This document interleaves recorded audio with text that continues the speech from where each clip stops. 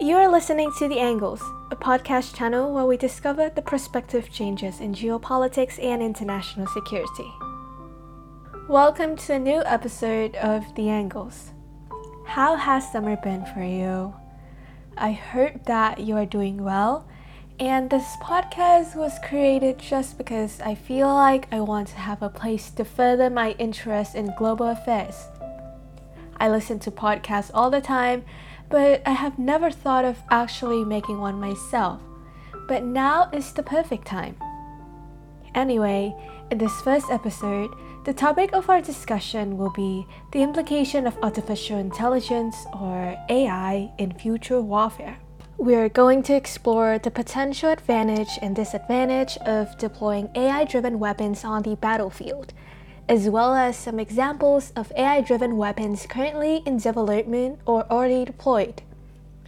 And I feel like a lot of people are talking about this topic right now, like AI in general, because recently, according to Google Trends, people's interest in the term AI has reached an all-time high. And it brought me to the question of, when did AI start to gain popularity? From my observation, it probably started from the integration of AI in everyday applications, such as virtual assistants and voice recognition, and the advancements in areas such as autonomous vehicles and robotics. But my personal experience with it was when ChatGPT was released and then it became popular, so I thought I'd give it a try. And I did like it. But there's also another thing that I noticed, that when it comes to artificial intelligence, much of the debate has focused on its potential to revolutionize industries and how it affects the way we live and work. But one thing that people don't pay a lot of attention to is how it can completely transform the geopolitics of war and deterrence. In fact, AI-driven weapons can even be described as the third revolution in warfare after gunpowder and nuclear bombs. One of the most prominent and controversial uses of AI in defense is the creation of autonomous weapon systems, which is becoming increasingly accurate and rapid and lethal. They are trained to engage your target without human intervention. At the present, there are at least 30 countries that have autonomous weapons in use, and what surprises many is that there are no international agreements around the use of such weapons. Although in 2018, a group of UN experts has encouraged their conference members to establish restrictions on the use of autonomous weapons, these sets of principles were not legally binding. In contrast, the calls for a ban of these weapons have been rejected by the world's 10 largest military powers, including the United States. President Biden rejected calls for a global ban on AI-powered autonomous weapons, saying that China and Russia were unlikely to keep to any treaty they sign. In recent conflicts, especially in Ukraine, we have seen the implementation of AI-driven weapons like drones and other autonomous systems.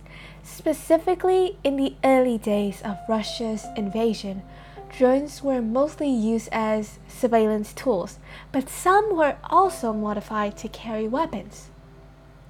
So, what does this all mean? First, there are many potential arguments put forth regarding the benefits of using autonomous weapons.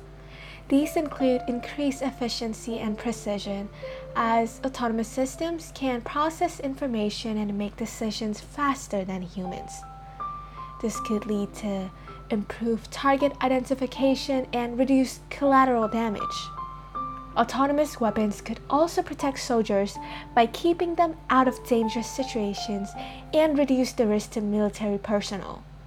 They also offer the potential for enhanced capabilities in complex and hazardous environments, where human presence may be difficult or impractical. Furthermore, these systems can operate for extended periods without getting tired. However, it is equally as important for leaders to consider the drawbacks.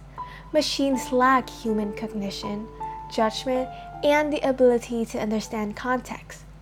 What if these machines are used to commit war crimes in a way that nobody is being held accountable for their actions? Not to mention about the worries regarding the potential for malfunctions or hacking, which could lead to unintended attacks.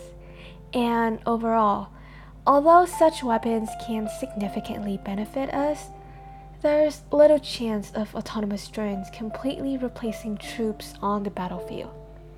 The reason for this is some of the debate about lethal autonomy in AI has been hyperbolic.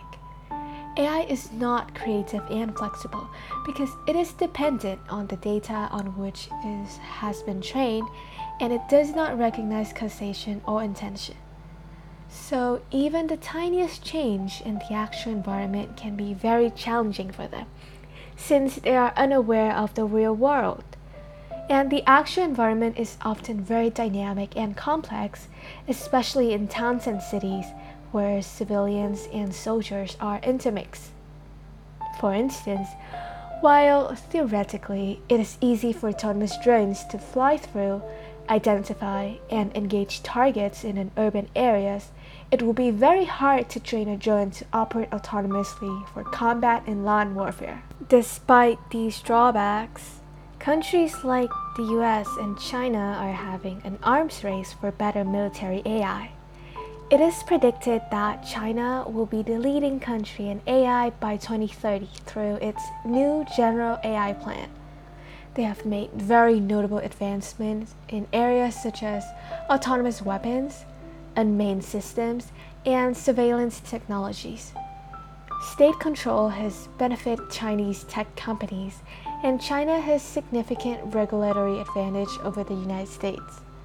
While as for the United States, this is not as easy because the big tech corporations are sometimes at odds with the government on specific issues.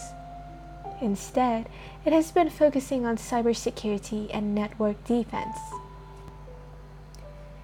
And that brings us to the end of today's episode, where we explored the emergence of the AI arms race and the potential benefits and drawbacks associated with autonomous weapons.